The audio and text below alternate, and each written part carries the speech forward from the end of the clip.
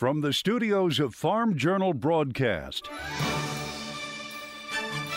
this is U.S. Farm Report. Welcome to U.S. Farm Report. This weekend, I'm Tyne Morgan, and here's what's in store over the next 60 minutes. Soybean prices soar, adding fuel to the acreage debate. Optimism in cattle country. We think the markets will trend higher, generally speaking, as the year progresses. That's as the industry works to address lingering issues, and we'll have complete coverage from NCBA's annual convention. 7 weeks since wildfires tore through Kansas, it's a story of survival.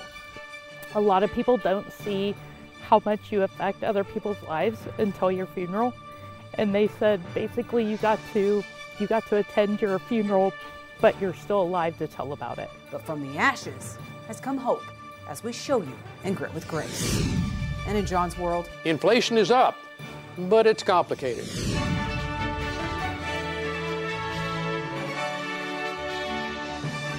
Now for the news, a monster winter storm crossing several thousand miles and impacting 19 states this week. That storm bringing some much needed moisture to many areas. The storm brought a mix of rain, freezing rain, snow to central U.S. Airlines canceled thousands of flights and officials urged people to stay off the roads. The blast of frigid weather began arriving Tuesday night. It put a stretch of states from New Mexico and Colorado to Maine under winter storm warnings and watches. Oklahoma, Kansas, Missouri, Illinois, Indiana, and Michigan saw freezing rain, sleet, and snow. The heaviest snow in parts of Missouri, Indiana, and Illinois. But it's not all bad, as that wet weather was welcome news for some areas where the winter wheat crop was in poor shape. Condition ratings for the crop fell last week, especially in Kansas and Oklahoma. In Kansas, just 30% of the crop is rated good to excellent. That's down 3 percentage points from the start of the month. Much of the plains continuing to just be engulfed in drought. And in Texas, 0% of the crop is actually rated in excellent condition and only 6% is in good condition. One Texas farmer telling us that they desperately need moisture as they haven't seen rain since they planted the crop in November. It's super dry, no sub moisture. Our wheat, it's as dry as I've ever seen it this time of year at this stage. We actually, in our last cold spell, we lost some tillers, some viable tillers. We've got real cold forecast coming Thursday morning, and if we don't get moisture ahead of it, which they do have some forecasted, I'd say our wheat's pretty much toast. I don't think it'll make it. I mean, we've got 1-inch cracks in our wheat, which maybe it's happened before, but I sure don't remember it at this stage. Kimbrell says they are drier at this point in the growing season than they were in 2011 and 2012. He did see some moisture this week in the storm, but only about an inch. And soybean prices soared this week well above the $15 mark. Prices pushed up thanks to analysts slashing their estimates for Brazil's soybean crop, and traders believe that will mean more export demand will come to the U.S. But outside money is also flowing in as funds find interest in commodities like soybeans. Analysts tell me that if prices continue to soar, it could end up buying more acres in the U.S., and we'll cover that in our marketing discussion coming up. Well, new cattle inventory numbers out this week showed the cattle herd is shrinking. USDA reporting the nation's cattle herd shrank by 2% last year, with the total number of cattle and calves on farms and in feedlots estimated at just under 92 million head. The beef cow herd also declining by 2% to 30.1 million. That's a 7-year low. Heifers intended for replacement fell about 3% for both dairy and beef. The all cattle on feed totaled 14.7 million head, up slightly from last year. The total inventory and beef cow numbers both lower than what the industry analyst had expected, but the cattle on feed number was higher, and we'll have a complete look at that from NCBA's annual convention later on the show. It's meant as a show of support of NATO allies feeling threatened by Russia's military movements near Ukraine.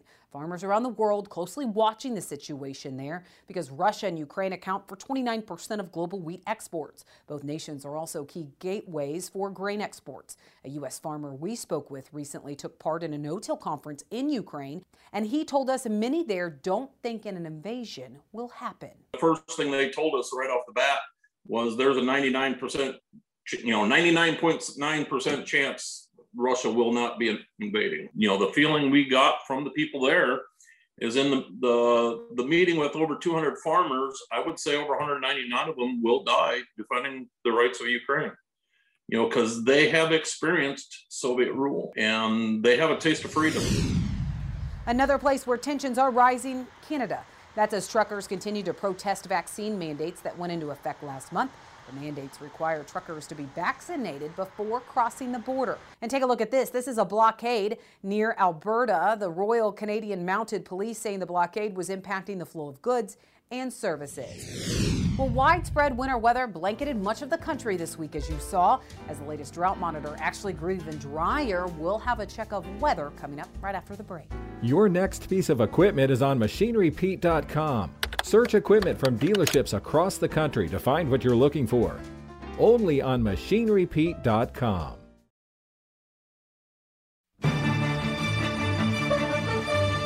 Time now for a check of weather with meteorologist Matt Yurosavik. Matt, that widespread winter storm brought some much-needed moisture to many parts of the country. But in talking with some people in the western Corn Belt and even the Southwest, it sounds like more is definitely needed. Oh, yeah, Tyne, that's exactly right. We're going to need a lot more moisture out there in the west especially. And if we look at the root zone, it really tells the story. We have seen a little bit of improvement here across the Corn Belt back towards places like Kansas, Nebraska, even down into Texas and New Mexico. But you can still see how dry that soil is back to the west. So we still need a lot of that moisture. And unfortunately, it looks like the next week or even two could be relatively dry again. So it's going to be a while before we get some of this moisture, but hopefully that comes as we head towards the spring season. Again, still very damp here across the Mississippi River Valley and still dry here in the east. But again, that is not actually factored in with all the moisture moving through from our storm system. That will be factored in as we head through next week. Again, here's that drought monitor, still abnormally dry here across the east. Again, this storm system for the second half of the week has not been factored into this, and these Gulf Coast states also haven't been factored in with some of that moisture that we did see from that. So could see some improvements next week, but again, still very, very dry back to the west. We've seen improvements over the past couple of months, but as Tyne said, we still need a lot of moisture back there. Hopefully we can get some as we head towards that spring season. But looking at the jet stream on Monday, notice that nothing really screams big storm system, and it's going to stay that way at least through this week. What we have is a ridge building back in the west and kind of a weak trough up here to the north. Southern part of the jet stream not doing much, but the northern part keeps that cold air locked up. By the second half of the week, though, we'll start to see a little bit of a trough come in there to the upper Midwest, Great Lakes, Northeast. That comes with a couple of clipper systems. Meanwhile, back in the west, very, very warm or mild depending on where you're at, and it's going to stay that way as we head into the weekend. As you can see, another kind of shot of some Arctic air coming up to the northern states, but staying relatively mild down to the south. So looking at Monday, February 7th, we've got chilly conditions here behind that clipper system, not bringing a lot of moisture along with it,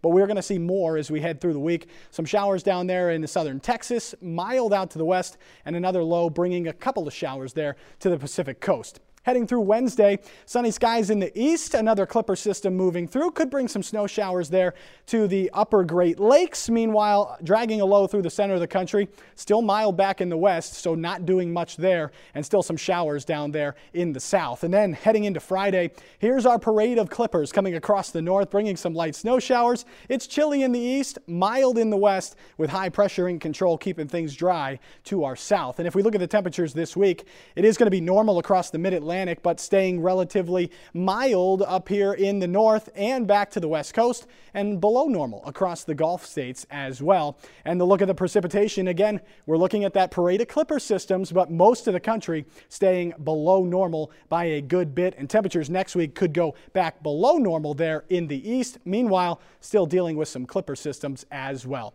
Tyne, back to you. Thank you, Matt. Well, there are worries about the lack of moisture in parts of wheat country, but it's a harvest rally and weather that actually may be causing soybeans to soar. Pete Meyer and Chip Nellinger join me to explain why next.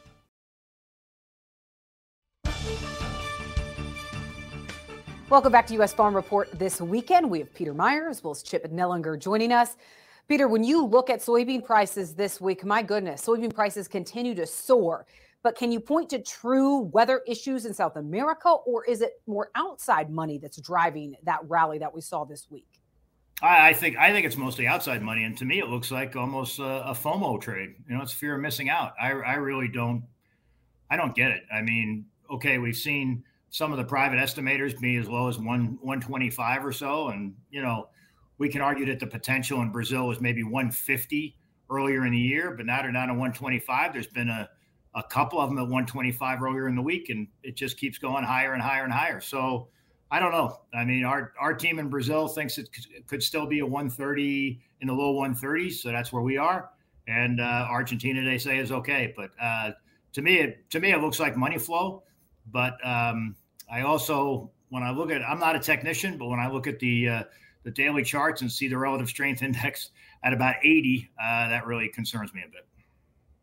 Chip, I mean, Pete mentioned it. It's not like these forecasts in South America changed. It's not like we had a lot of, news that came into this market. So that's why he pointed to kind of this outside money and that being the main driver. Do you agree with that? Yeah, I think it's a little bit of a combination. There were a couple days. One time in the overnight, we had, it's about 5:30 a.m. Central Time. You had a 20-cent bar higher in 1 minute. So there's some big buying in there, some money coming in from the sidelines or wanting to be long. That's a market order at $15 beans and, just kind of crazy action. We saw that again today during the session, maybe not quite that extreme, but there is just a ton of money coming in. I think part of it is the adjustment of the market to those 125, 127 type crop estimates that Pete was talking about. I think maybe in the market's mind, we still had a chance at 130 in the low 132s. Maybe we ultimately do shake out that low, but markets always overshoot both ways. And I think you're in the process of seeing that happen on this old crop, overshooting to the top side here, overdone, kind of getting a little choppy here up near the highs. So historically, when you see beans north of $14, you always, whatever year it was, if you go back 30, 40 years, you're going to see some $1.50, $2 swings and corrections, even if we haven't ultimately seen the high yet. So we better buckle up and get ready for some volatility here. Yeah, well, that volatility seems like it's here. And Pete, now we're getting into the acreage debate. Acreage decisions, and this debate is far from over. As we see soybeans on this impressive run, do you think that corn needs to claw back, fight back, and buy some acres? Well, I think what's really happened here is that, if we had spoken maybe a month or just at the end of last year, it would have been a no-brainer. You would have looked at the board and said, okay, you got to plant corn. Now it kind of changes a little bit. Now, I started the year, and we typically don't start the year that early, but we started at the end of November because clients were asking us, and I came out at 90 and 90. And one of the reasons is not necessarily the price of nitrogen fertilizer for the corn, but really more of the availability. I mean, we hear from plenty of farmers, I got it locked in. And then you ask the next question, well, have you taken delivery of your inputs yet? And that answer is no. And it scares me a little bit. I mean, we saw natural gas this week, up 50 cents one day, down 50 cents today. It's a little bit nerve wracking. So as natural gas prices were going down a little bit, I kind of adjusted our acres to be 91 million corn and 89 million beans. So I worry a little bit that there's going to be too many bean acres because it's not going to be the year where all these new crush plants for renewable diesel and sustainable aviation fuel start to take hold of the U.S. crop. Yeah, well, and you've been talking about that crush demand, and that may not be until 2023. You've been talking about that since last summer. But Chip, now in the more immediate term here, do you think we're in for the wildest acreage battle that you've seen? No, I'm probably in Pete's camp. I just cannot see a lot more corn acres. I could easily see it unchanged to lower. I think you could pick up a couple million bean acres. It depends on where you're at. If you're sitting here on the best ground in Illinois, Iowa, Indiana, and you can raise 240, 250 bushel corn, you're saying, I talked to him, you're saying, Chip, there's no way I'm going to plant more bean acres. However, that's a minority of the corn belt and minority of the acres. You get in the northern plains, the Dakotas, there's 6 or 7 different, crop mixes they could have. Corn's probably at the bottom of it. Cotton's going to pick up acres in the south. I've already talked to people in southern Indiana, southern Illinois. They're going to plant a few more bean acres because they weren't able to price the nitrogen and fertilizer early on. They wanted to, but their supplier would not let them. All right, we have a lot more to cover. So let's take a quick break, and then we'll have much more right here on U.S. Farm Report.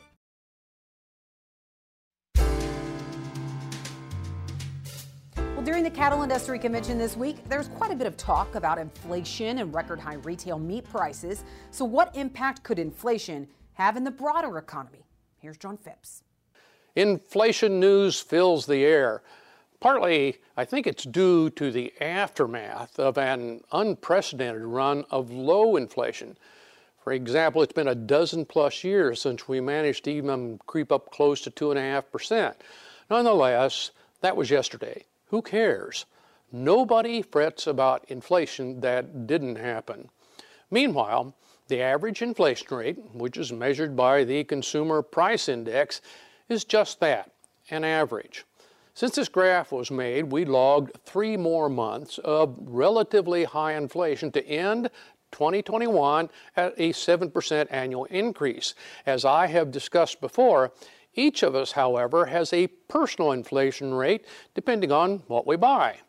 Does that ever make a difference? In fact, using a personal CPI calculator that you can find online, we found out our personal inflation rate was an embarrassing 0.8%. Obviously, we don't consume price-zooming stuff like having a kid in college, buying another house, or needing childcare. We have Medicare, and power tools have remained remarkably affordable, so our inflation experience is unique, just like everybody else's. Percent increases can always cloud the issue. I talked last year about how eggs are an astonishing bargain, so a 12% rise from 8 cents to 10 cents per egg isn't felt like the similar percent increase in furniture. And there are citizens who have finally had their decades of warning about inflation justified. One inflation future I can imagine is consumer spending gradually winding down as pandemic savings are exhausted, slowing the economy and easing the supply web turmoil. That seems to be the way Wall Street sees it, as inflation expectations there remain around 3% for this whole year and lower in 2023. The bond market is telling pretty much the same story. While inflation is real and a present irritation, a lot of stuff remains remarkably affordable. February is the month when I add to my stylish collection of plaid flannel shirts, usually on sale for $5 or less. And I just replaced our bedroom TV very cheaply so I could tell the actors without glasses. Food, housing, and fuels seem to be the focus of when we talk about inflation, probably because we buy them so often and see the price. Meanwhile, we fixate on an average of everything sold, not what we buy. Consequently, even if most consumable prices slow, it will still feel like high inflation to many. Thank you, John. I know he was busy preparing for that winter storm this week. All right, let's take a quick break, and when we come back, Machinery Pete has Tractor Tales.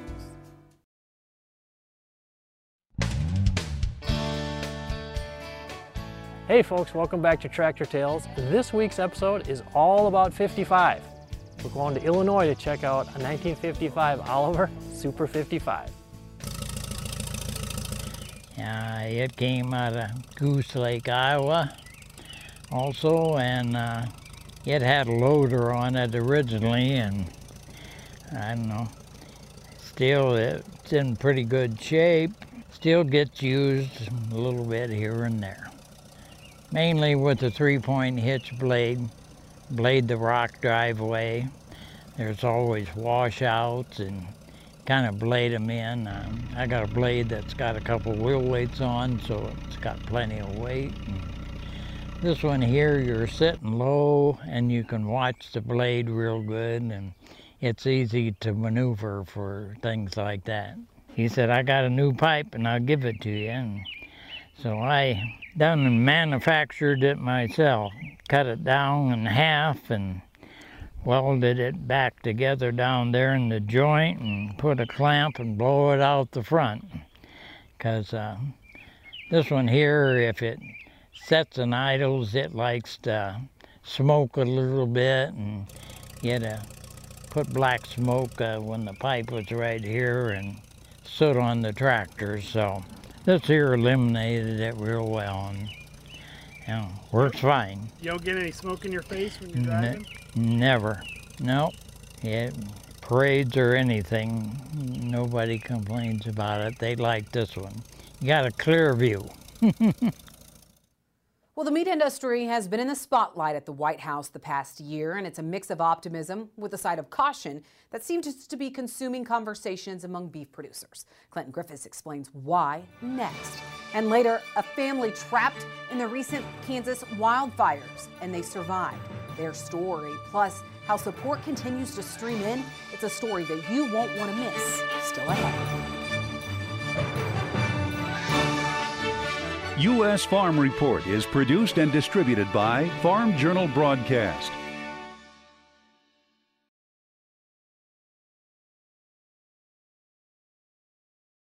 Welcome back to U.S. Farm Report.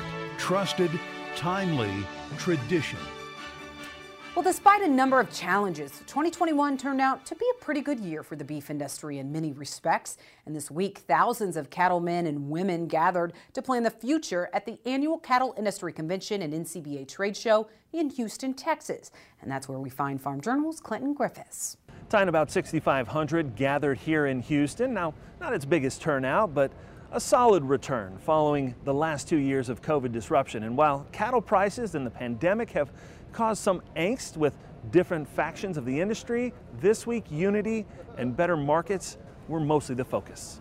Finding a way forward following the pandemic-driven fallout around record large cutouts, political and policy measures targeting competition, and inventory backlogs is the mission at this year's Cattle Industry Convention. During the convention, an announcement: JBS USA has agreed to a $52.5 million settlement over allegations of price fixing. The NCBA putting out a statement from CEO Colin Woodall, quote, "It's clear from this settlement that cattle producers still don't have all the information they have demanded and is deserved." Iowa Senator Chuck Grassley also weighing in, encouraging passage of a bill to improve price transparency and market access. We know the packers, as big and sophisticated as they are operating with much more complete information just because, cattle producers can't invest in a room full of economists to be running numbers for them all day. So making sure that that information is really out there and available for producers to engage in the marketplace is critical, and that doesn't look the same for every producer. Economists caution on getting the government too involved in markets. I'm not in favor of mandates in general. We think mandates prevent markets from doing what they do. Markets are working. They don't always work the way producers would like them to, but that's how markets fix problems. Clearly, with the overall popularity of the Packer Library concept, I think that's a good idea. I think if you look at the efforts all of the trade reporting areas have done to enhance cash sales, it has helped. Both suggesting 2022 is likely to bring new perspectives. We've been stuck on this issue for 3 years. We've got to come to a resolve on this and move forward. I think we're going to find that a lot of that chatter will probably decrease a little bit just with continued higher cattle prices. Higher cattle prices are in the forecast for this year. We think the markets will trend higher, generally speaking, as the year progresses, as you walk into tighter numbers, because we have liquidated for 3 straight years.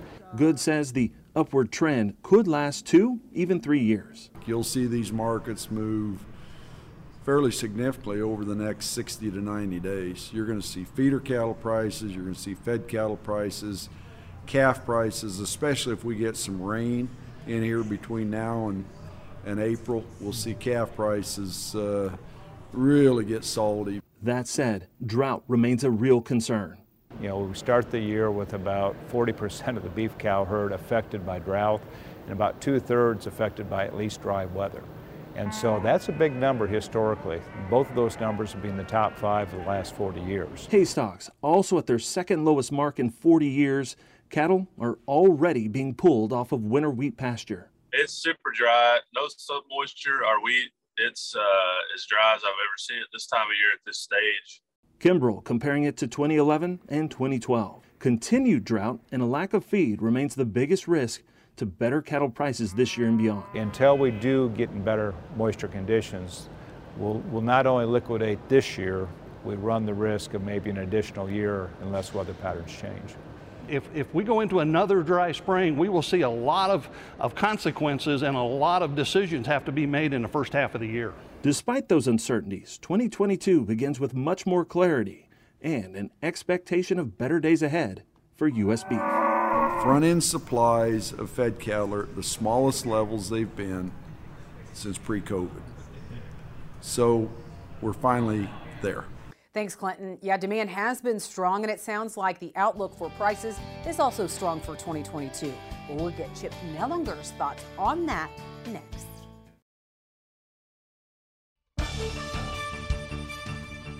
All right, Chip Nellinger, Peter Meyer joining us again. Chip, we just had really this in-depth look at cattle prices and demand and just the cattle industry at NCBA's annual convention this year. Some optimism when it comes to cattle prices due to really the contracting herd across the country. Do you agree with that? Yeah, I do. And I think the price strength early this week, was based off that inventory number. I don't think it was a shock. I think the market kind of expected those numbers. But not much has changed yet. We're still at risk of this drought ongoing into this spring. And, some of these producers, unfortunately, out there in the far west, they just liquidated everything and they're not coming back. So we've got some structural issues. Not with that being said, box beef this week, took a big drop.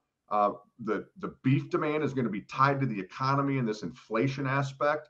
And so there is that risk out there. But overall, the numbers are supportive. Speaking of inflation and the economy, Pete, after the Fed said, yeah, we're going to raise interest rates coming up, did we see money exit the stock market and come into the grains? Is that part of the reason that we are seeing this run in prices like soybeans?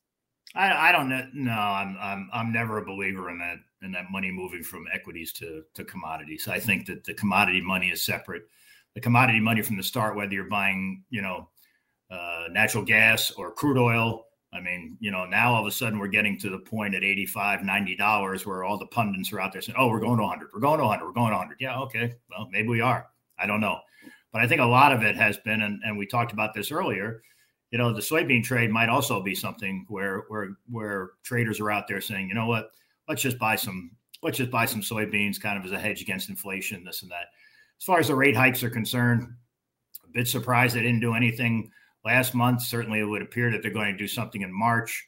And I think what you've seen, the reaction has been in the equity markets, it's just been extreme volatility. I mean, this week, it's kind of calmed down a little bit, but last week it was just, all over the map. So I don't necessarily see money going out and going into something else, as much as I just see some tremendous uncertainty. Chip, do you see any warning signs when it comes to corn demand? I mean, you look at, contracting cattle herd, you look at some of the ethanol production numbers. Are there any warning signs right now that you think could be more of an anchor for corn prices?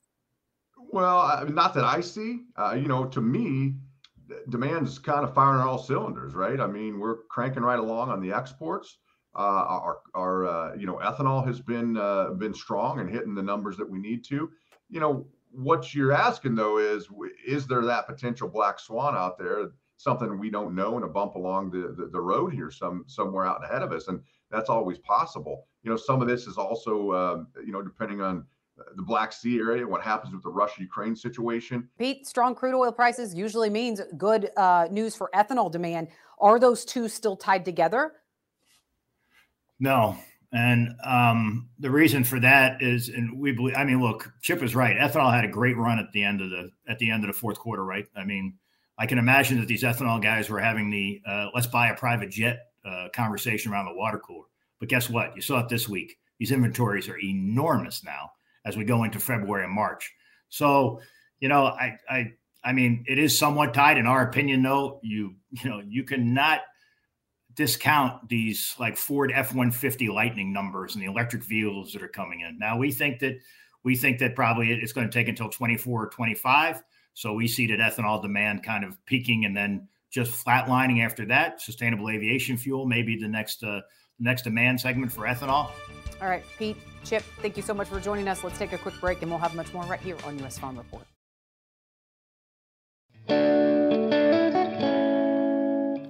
Well, questions about the supply chain continue to roll in. Here's John Phipps. Tommy Barrett from Hedgesville, West Virginia, has a question about the supply chain. What changes have been or are being made in the farm-to-table supply chain in the USA to better serve consumers if a shutdown occurs again in the future? Are there new safeguards in place to use farm products so the products will not be wasted? Great question, and one that may have a different answer than you might expect. Changes have been implemented to deal with shortages, but not by legislation or regulation so much as by everyone from farmers to consumers in the chain. Perhaps the biggest adjustment has been consumer behavior. Shoppers are modifying their buying habits. We have different expectations from grocery stores and restaurants. Much of what we call shortages, I would label outages. For example, Jan has one particular brand of chicken pot pie she prefers. Sometimes it's there, sometimes it's not. She always checks, and when it's there, she buys some, regardless of whether it's on that week's list now. The same with chicken thighs, chicken broth, pint Ziploc bags, our kind of orange juice, and small cans of corn. Yes, I keep the always check list on my phone as well, even if I'm at the supermarket for light bulbs. There are more examples, and they change, but consumers are adjusting to sporadic availability. As consumers adapt, panic buying decreases. This in turn makes outages less frequent and briefer. One of the biggest sources of food waste is aesthetic waste, where products, mostly fresh produce, don't look absolutely perfect and they end up being discarded. We're getting over that pickiness as well. More home gardens are really helping there. Processors and shippers are developing alternatives to the most efficient and absolutely cheapest methods as they look at more reliable and expensive ways to supply consumers. Those increased costs are a factor in recent food inflation. Even at the worst of the pandemic shortages, there was no real lack of food, usually just a lack of choice.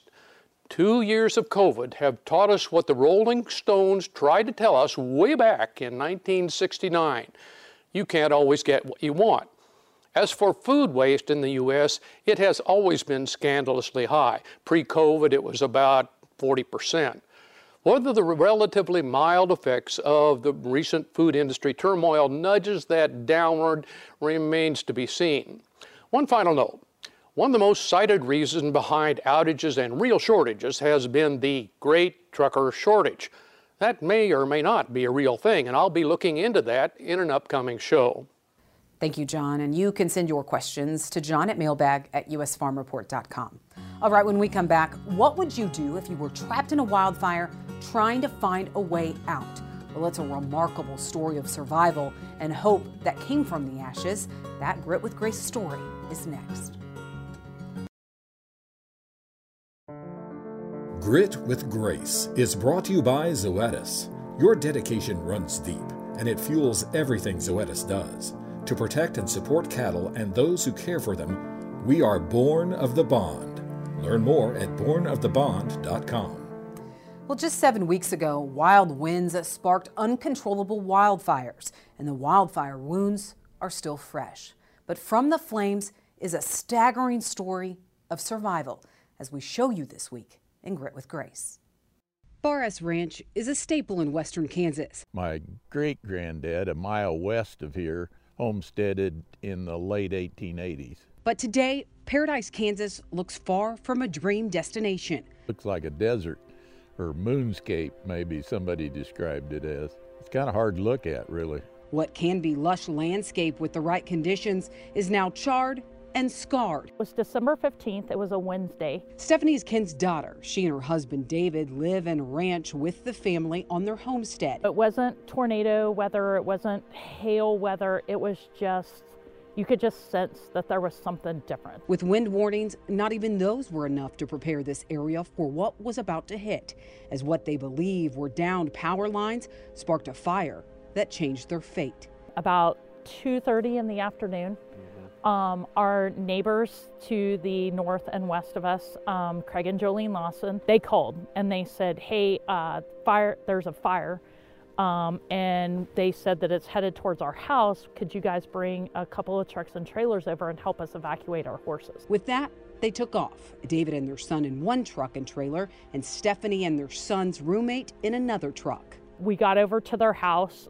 We pull into their driveway. Craig meets us there, and he's like, hey, the fire's already here. Seeing the fire on the horizon, they jumped in to head back east toward their ranch when the truck and trailer flipped over from the high winds. Those three ran back and jumped in with me.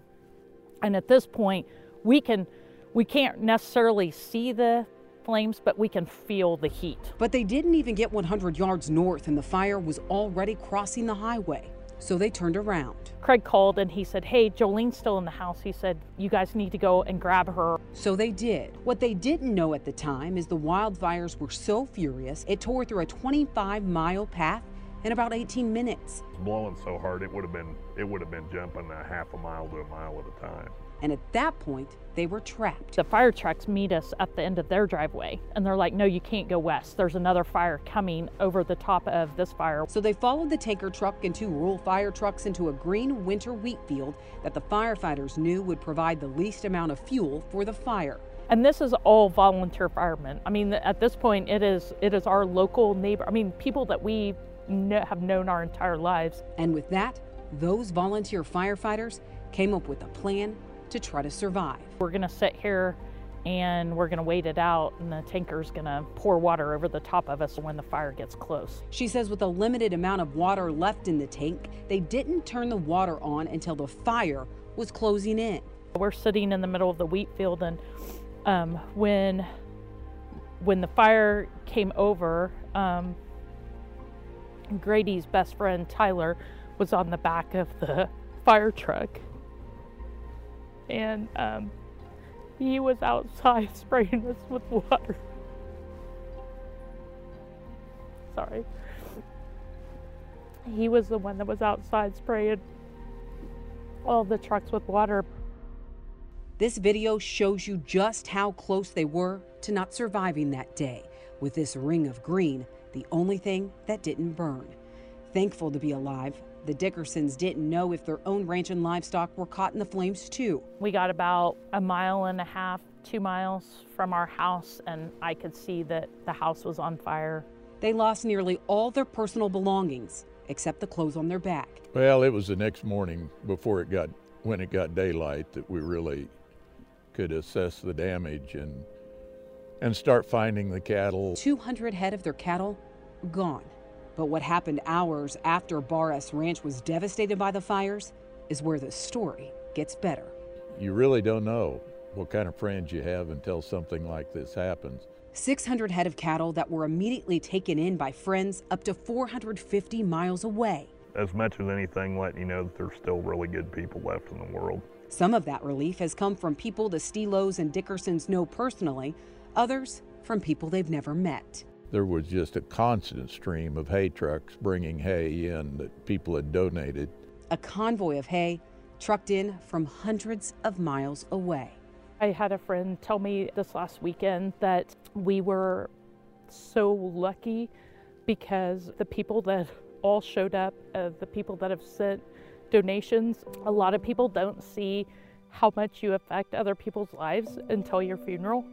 And they said basically you got to attend your funeral, but you're still alive to tell about it. While it'll be at least 3 years before this ranch gets back to full capacity, this family is thankful that from the ashes rose relief that will continue to restore hope for years to come. It's not just rebuilding houses and barns. Pastures are unrecognizable, and miles upon miles of fencing will need to be replaced. We'll show you how that steady stream of help is continuing in Paradise next.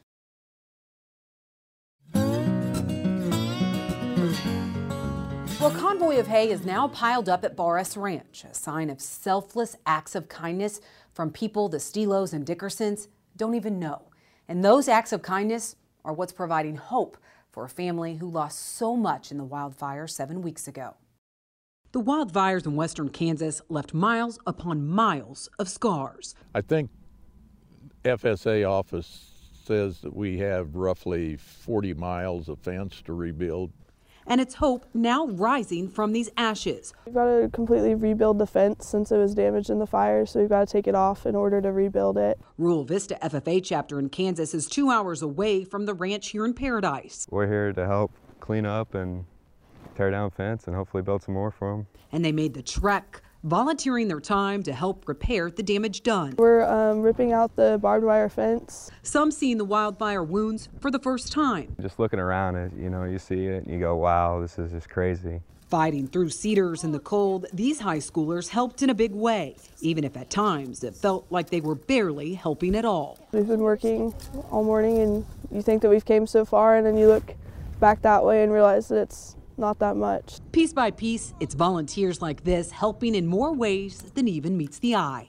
People ask me how you handled it. That's the way you handled it, by being with people that really cared and came and was trying to do things for you. Well, there were other ranch families who lost everything, along with hundreds of livestock.